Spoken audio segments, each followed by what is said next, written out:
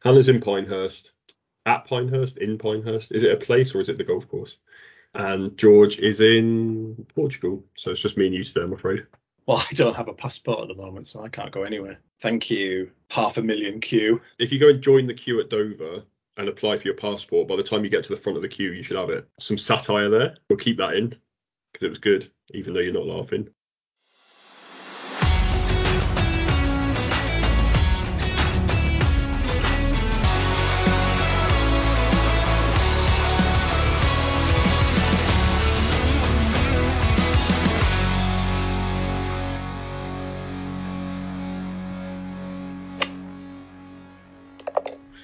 Keeping it current, I like it. Right, should we talk about some golf? Apparently there was some, and there was some. I thought it was actually a really. I mean, obviously I was holed up in bed, so I watched probably more golf than I ever would on a Sunday.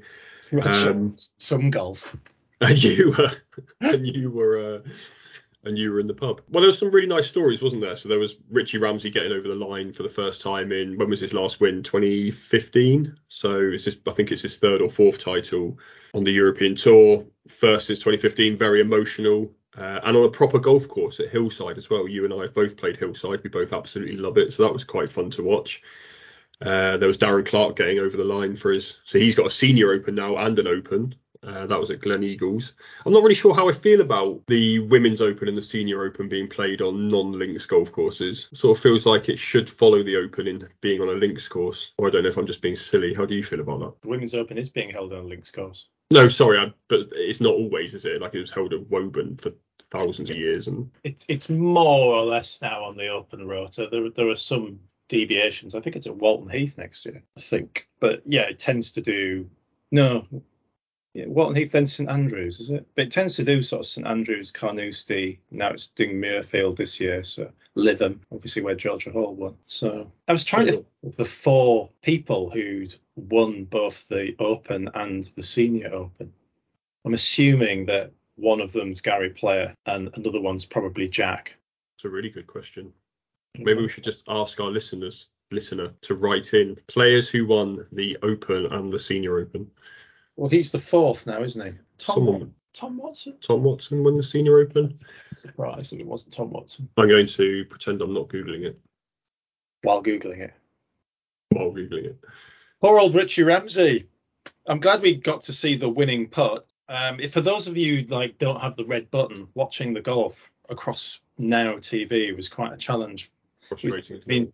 I basically got to see Richie Ramsey's winning putt because it rained at Glen Eagles. Otherwise, I wouldn't have seen any of that. I don't know whether the weather put people off, but there didn't seem to be a huge number of crowds. I mean, Ramsey seemed to be playing to basically one person and their dog at Hillside. Yeah, it was a surprise because Hillside last time it was the British Masters, wasn't it? A couple of years ago, held at Hillside, and it was absolutely rammed. So, and like I said, it's a really popular part of the world in which to go and watch golf. I mean, we were talking last week, and we were saying to George, weren't we? Because he's fresh to the scene, and we were saying wait till you get to a Northwest Open next year because they are absolutely bonkers. Like Birkdale is always bonkers, Lytham is always bonkers, Hoylake is always bonkers. So I'm surprised that the crowds weren't there. But I turned off the Senior Open annoyingly because I thought it was going to go to a Monday, because I'm sure when it rained off for a bit, when they pulled them off the course, they were on like the 13th hole or something like that, and I was just thinking, well, they're not finishing, because I was looking out my window and going, well, it's dark. And then Brooke winning again. That was very cool, wasn't it? That was such a fun end to that tournament. I was absolutely gobsmacked to learn that she's still only 24. I mean, because they obviously mentioned that it was 6 years since her first major victory, and you're sort of thinking, God, how old is she now? How old am I? and then you look and she's only 24. I mean, it's bonkers. Start isn't it? Young in the women's game, don't they? How did Lexi Thompson start at 12 when she first qualified for US Open? Yeah, 24. She's been around forever, hasn't she? Well, there's that crazy stat about Lexi, isn't there, where she's played in like 50 or 60 US Opens or something like that, and she's still only like 24, 25 or whatever she is. It's like not even 30. Ludicrous, isn't it? Yeah, it was good. It was a good tournament. Made even better by that spectator nicking Nelly Corder's ball and then presenting it to the marshal. Like, what do I do with this? You put it back. That's what you do. I can't get my head around why you would go and do something. You're at a golf tournament. You're standing by a hole on which there is golf being played. A golf ball lands next to you, and you go, "I know what I'm going to do. I'm going to pick that up." Speaking about Lytham, I saw it at Lytham in the 12 Open. I saw someone try to run off with Bubba Watson's drive on one of the holes, and the entire spectating gallery basically in unison going, "Put it back." Not unusual, is it? I feel like that might have been slightly different though, because I feel like that was someone being mischievous and trying to steal a golf ball, like as a memento. But this one with Nelly Corder just felt like idiocy, basically. No, it was definitely idiocy. I saw it all unfold with my own eyes. It was stupidity on a grand scale. Absolutely historic. Tom Watson did win 3 senior opens. Just going to chuck that back in there. So, just as our rules experts, for anyone that's listening that might not know what happens, because I'm presuming that everyone that listens is a golfer. If you are walking up to your golf ball and you see someone else pick it up, what do the rules of golf tell you must do in that situation? What are you doing to me? You're trying to put me on the spot.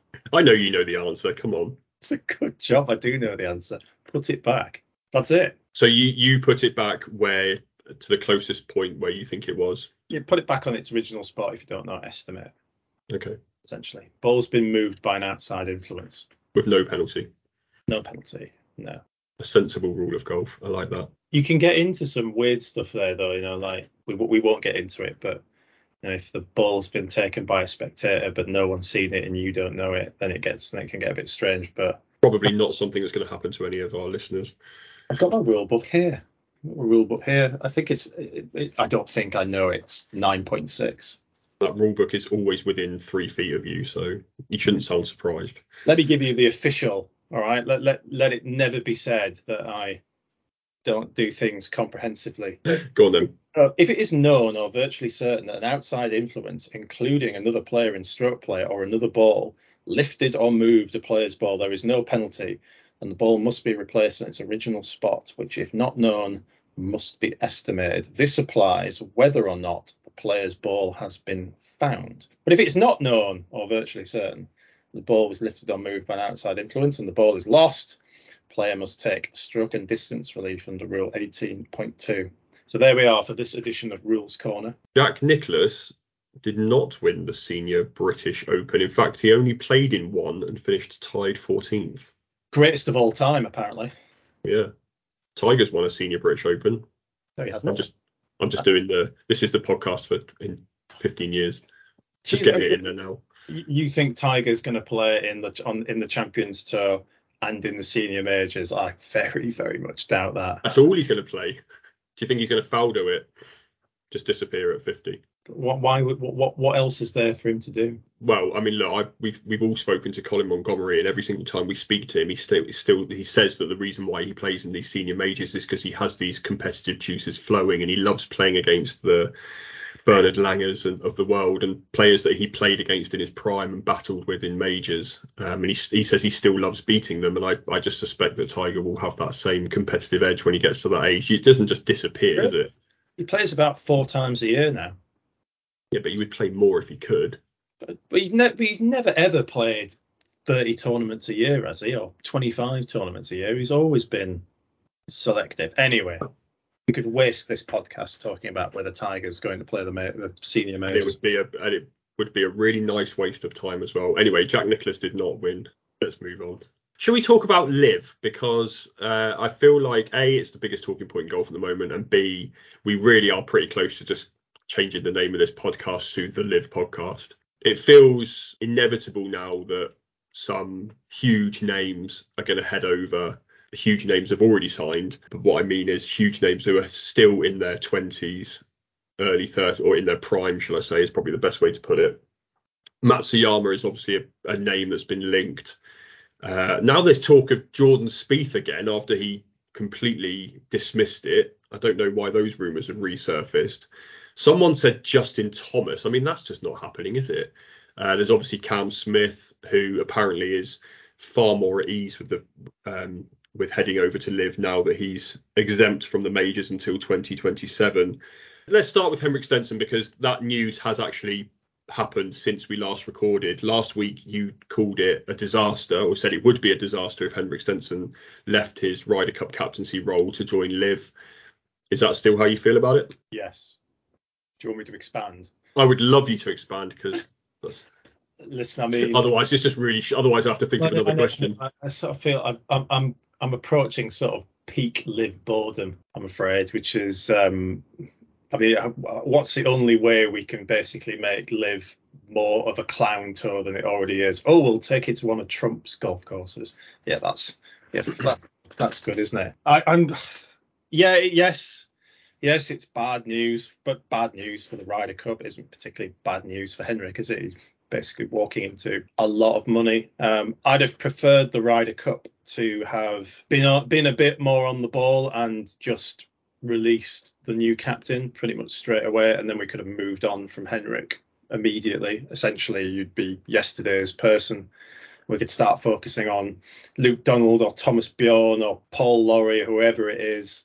Interestingly, Paul Lawrie had some things to say, didn't he, about the Ryder Cup process? If you Yeah, he's not. He doesn't shy away from that, does he? Fair play. I quite like him. He calls a spade a spade. I really like that.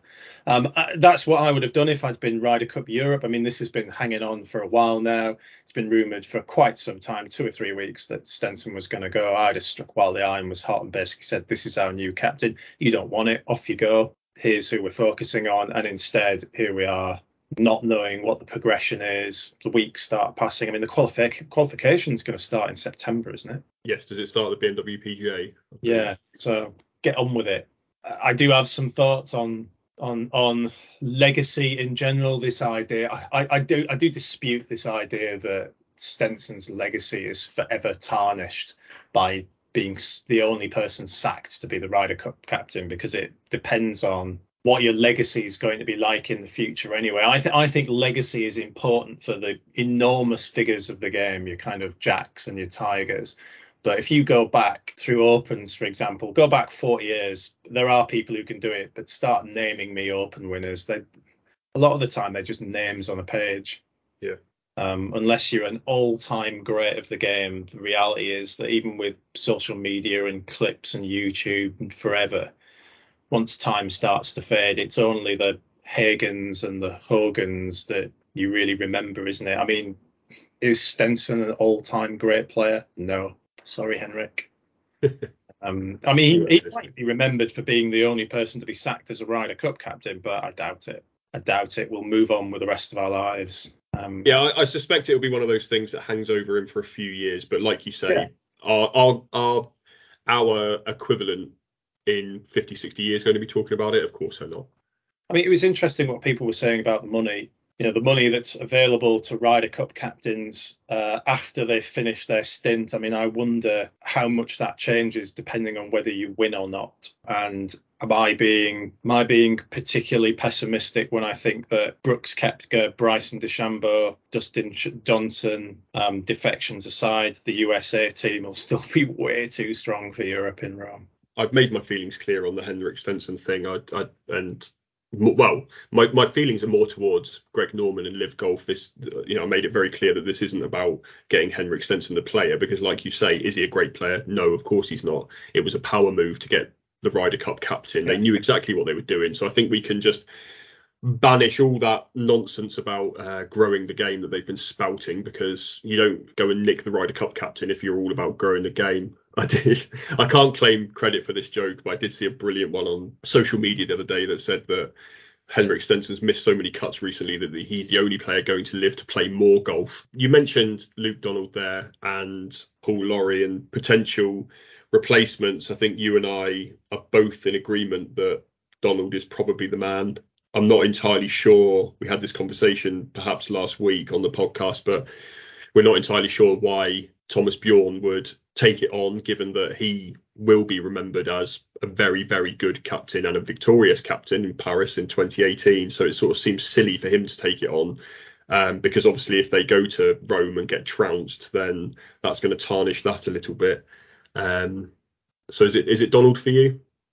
Well, he wanted it, didn't he? He still seems to be very keen. So why not give him the opportunity? It's not like there's a huge cast list anymore, is it? I mean, Justin Rose will need him to qualify for that team, let's be frank. Paul Lawrie clearly wants to do it, Thomas Bjorn would answer the call, I think, if asked to do it. Cool. It was interesting because I was at the Open listening to Thomas Bjorn. He was doing a Q&A, and we wrote about it. There was a huge part about, obviously, 2003 and Royal St George's and that bunker. And this is what I'm talking about with legacy, actually, because it suddenly occurred to me that I'd forgotten about Bjorn in the bunker in 2003 at St George's. What I remembered Bjorn for, maybe it was because it was more current, but what I remembered him for was spearheading that Ryder Cup team at Paris. I'd almost forgotten about the fact that he'd basically had the Open at his mercy and lost it. So I mean, that shows you, I think, how time passes on things. I'd give it to Donald. I mean, a calm head, a calm influence at a tournament that's going to be interesting to say the least, given especially, I mean, looking at the European team, the sort of top half of it looks really, really solid. I then worry about what happens from sort of 7 to 12. And the problem with 1 to 6 is you'd need all of those players to have just a lightning week. But if they do, then maybe Donald can do something really, really special. I want to say one more thing about LIV, because I keep seeing the money thing come up. And you can slate me for this on various social medias, but this is just a thing that I've been carrying around in my head for 3 or 4 days. And I'm not sure you can divorce professional golfers from money. I think it's sort of a weird thing to ask them to do that. Because if you think about, I was thinking about, like, from the very bottom toes on, how do we rank professional golfers? We rank them by how much money they win. Whatever tour it is, whether it's clutch. I know they dress it up further up the pyramid in terms of points and things like that, but it's essentially how well you play in tournaments, how much money you win. From the very bottom toes right up, you get to the next stage by being the person that's won most money or won more money. That might be tournaments victories that go into that, but essentially it's a cash counting exercise. And if your entire career has been based around how much money that you win, isn't it a bit weird to then say you've got too much money, or how much more money do you need? Do you not think there's like a psyche in there that makes these players just unable to look at pound signs in perhaps the same way, or euros or dollars in the same way that we do? It's very easy for me to sit at home and sort of hammer Stenson for taking 40 million or whatever it was, but their entire purpose, their entire being is defined by performance relating to money won, relates to tour status, relates to, and so on and so forth. Luke Donald, who obviously is someone we've been topical because of the Ryder Cup, who hasn't gone to LIV yet. I mean, his crowning achievement on his career, other than getting to world number 1, is the fact that he won the money list on the PGA Tour and the European Tour. He's the first player to win it on both sides of the Atlantic, wasn't he? You get a prize for winning the money list, right? Win the money list. Here's a load more money. Here's a big trophy for winning the money. I don't know if they still do that. They certainly used to back in the day, didn't they? Used to get like a big trophy for winning the money list. And that's, I mean, we can, there's people will always throw the how much money do you need, and I sympathise with that argument, and but you don't just see it in golf, do you? You see it in every business known to humankind. There never seems to be enough money for people to win. My principal problem with LIV Golf at the moment is the golf's been boring. Yeah. The golf has been boring. The way that they've shown it, the number of shots that they've shown has been really good. I see they fixed the leaderboard thing, but the golf hasn't been great. It hasn't kept me at the edge of my seat. It hasn't been the sort of finishes that we've seen even on tour this week. And never mind what Cam Smith did at the Open. It hasn't presented that excitement. It's 2 tournaments in, so there's a way. But my main feeling watching it is, it's on, it's free, but it's not particularly interesting. And the other thing that sort of strikes me about LIV is, I mean, it's just some of the stuff that they've got the players doing is just cringe-worthingly bad. Do you see what they made them do for that David Fairty announcement? Yeah. I never ever, I'm sorry, Graham McDowell, I never ever want to hear you say whoa again, ever. I mean, God almighty, does someone not watch that back and go, this is really, really this is like blind, put my hands over my face, poke out my eyes with needles, never ever want to see again bad. I sort of feel like I watch those videos and I think Greg Norman must be the person signing these videos off, because he's essentially an old man who isn't up to date with what's cool and what's not. And I just think he must be the person looking at these and going, yeah, that's a really cool look. Let's carry on with that. Yeah, completely agree. I mean, you shouldn't be watching a promo video. First of all, there shouldn't be a promo video for an announcer. Second of all, I shouldn't be watching that video through my fingers because it's so unbelievably cringe. It isn't what I live for, I can tell you that. Well, let's get on to Bedminster specifically, because I do think that LIV is starting to get to a tipping point now where it's going to be increasingly hard to ignore who's moving there. And I think Hideki or Cameron, I don't know if they're going or not, time will tell. But if those two, either of those two or one of those two went to LIV, then it starts to be, the argument against LIV has been, well, all these players are washed up, or the PGA Tour didn't like them anyway, good riddance. You start to get some of these players, and it then begins to make a mockery of OWGR and all that sort of stuff, because suddenly I think you could say, I think you can already say this, but people won't, that the best players in the world aren't on these various places, isn't it? And Bedminster is getting that way, isn't it? It has been a venue in the past. I think it was going to be a major venue, wasn't it, until Trump started doing some silly things. It does feel to me that, Henrik Stenson aside, because Henrik, as you say, is just a disruption exercise in order to cause the European Tour embarrassment, in my opinion anyway. But they are starting to put together a field, aren't they? They've not quite got there yet, but the more, if those players that are rumoured, if only half of them go over, it's a different story, isn't it? This was going to be my next point. So I completely agree with you that I watch it because it's on a Thursday and a Friday, and it's on YouTube, so I can just sort of have it on my iPad while I'm doing some work or whatever. Particularly the one on our time zone. For me, it's just been a bit. The players don't work for me. That will change if obviously all the big names start going over. The courses don't really do anything for me. Centurion's all right. Pumpkin Ridge didn't do anything for me at all. Trump Bedminster, which was the course that got stripped of the PGA Championship, so perhaps that was going to be a major venue. So perhaps it'll be a bit more interesting this week. Obviously, the field will be a bit better because they've signed up some players since. Yeah. Aren't they going to Doral as well? Yeah, I think that's the team championship at the very end, isn't it? Which was obviously, whether you liked it or not, it was obviously a PGA Tour. A long time PGA Tour venue as well.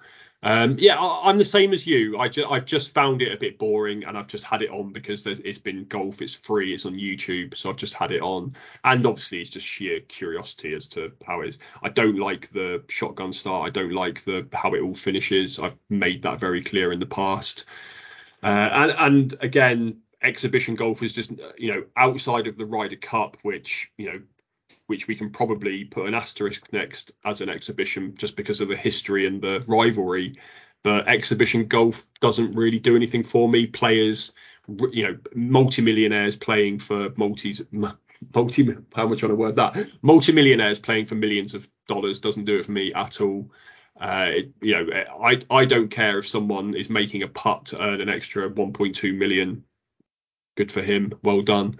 So I'm very much in the same camp as you about that. But if these big names carry on over, the Matsuyamas, the Cam Smiths, Adam Scott's rumoured, I'm absolutely not entertaining the idea that Spieth and Justin Thomas are going to go. But if the big names keep going and they start getting, it starts, maybe if they do get granted world ranking points, I think that changes everything, really. Yeah. Just while we're on the Ryder Cup, I thought it was really interesting that John Rahm came out and said, this is absolutely ludicrous. There's sort of a personal emotion in there because, he's a very emotional guy anyway. And there's obviously the personal emotion that he's essentially going to lose his playing partner in Sergio Garcia, with whom he's shared a very similar. They were the only shining light, really, of that thrashing at Whistling Straits. So I'm sure he's feeling quite emotional about it, but he's come out and said, look, the DP World Tour, and this is ludicrous. I think he said this makes me angry, which is, quite, Rahm being angry is a pretty common thing, we think, but What do you think about? I mean, what do you think about the Ryder Cup stuff? Do you think that they should just? I mean, I've made this very clear. The Ryder Cup should be the 12 best European players versus the 12 best American players. Don't care what tour they play on. It's never been like that, though, has it? I mean, have a look at when Jack Nicklaus made his debut in the Ryder Cup. I think it was like 69. And the reason for that was he had to have been a member of the PGA for a certain number of years, if my memory serves me correctly. I mean, the tournament has always been about the two respective organisations, the PGA of America and now the European Tour. So there's always been, as far as I can remember, qualification criteria that's been needed to play in it. It's never ever been a free for all. Otherwise, Jack Nicklaus would have made his debut way before he actually did. I don't know. I mean, I suspect that it'll all be sorted out in the wash. Maybe not in time for Rome, but one of two things have got to happen, haven't they? They've got to come to an agreement with LIV, the various organisations, particularly if these rumoured players jump. Then that it'll be even more imperative then that they do it, or PIF are going to take their money away at some point, and because they're not getting any return on investment and it's not achieving the aims for which they hoped. And I don't think either of those two things are going to come along particularly soon, but we'll see. I mean, the OWGR fight is an interesting one. Be very interesting to see what happens there. I don't have any inside knowledge. I suspect it won't happen to start with. But then I suspect that the sheer number of top 50 players who are looking at LIV will be so great that actually it'll start making a mockery of the OWGR. Well, I think if I've read this rightly, there's a 12 to 18 month application period anyway, isn't there? Is there? So it's not you can't just start up a golf tour and go, I want world ranking points. I mean, it's like with anything like that, really, isn't it? You have to. I thought the Justin Rose thing was quite interesting. I don't know if you saw this over the weekend. He posted a picture of himself wearing a Team Europe Ryder Cup T-shirt, drinking a coffee in what was presumably his garden, just saying, and it just said, if Carlsberg did Sunday mornings. Now, there's sort of ways you can read that, isn't there? It's like, is this two fingers up at LIV? Is he saying, I'm definitely not joining LIV. I just want to play Ryder Cup. I love it so much. Is he sticking two fingers up at his old mate Henrik Stenson, with whom he shared, again, like Rahm and Sergio, Rose and Stenson have been absolutely brilliant in the Ryder Cup the last few, certainly 14, 16 and 18. So how did you read that picture? There were a couple of ways you can read it, and I've sort of read it as he's sticking two fingers up, but then I'm a bit mischievous like that. Thought it was just a guy wearing a Ryder Cup T-shirt in his garden drinking a coffee.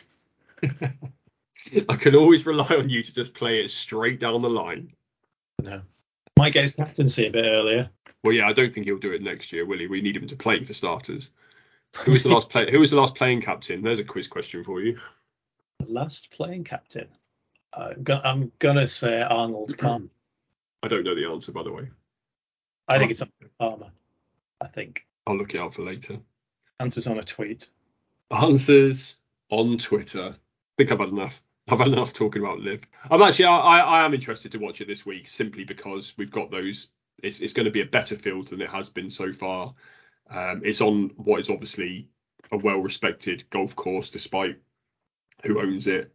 And also, I just think that the Trump factor just adds a certain extra element to it. I think it's going to be, he's definitely going to show up and make it about himself, which is a reason why the Open hasn't gone back to Turnberry, because the R&A, for the same reason they didn't invite Greg Norman last week to their Champions Dinner, they don't want the focus being taken away from the championship, which Donald Trump absolutely 100% would. And I'm interested to see if he'll do it this weekend. I'd be surprised if it wasn't a rally, or there wasn't one nearby, but we'll soon see, won't we? Okay, well, if you have any answers to those quiz questions that we sort of threw out there in the middle of all that, please get in touch with us on Twitter or Facebook or whatever social media you use.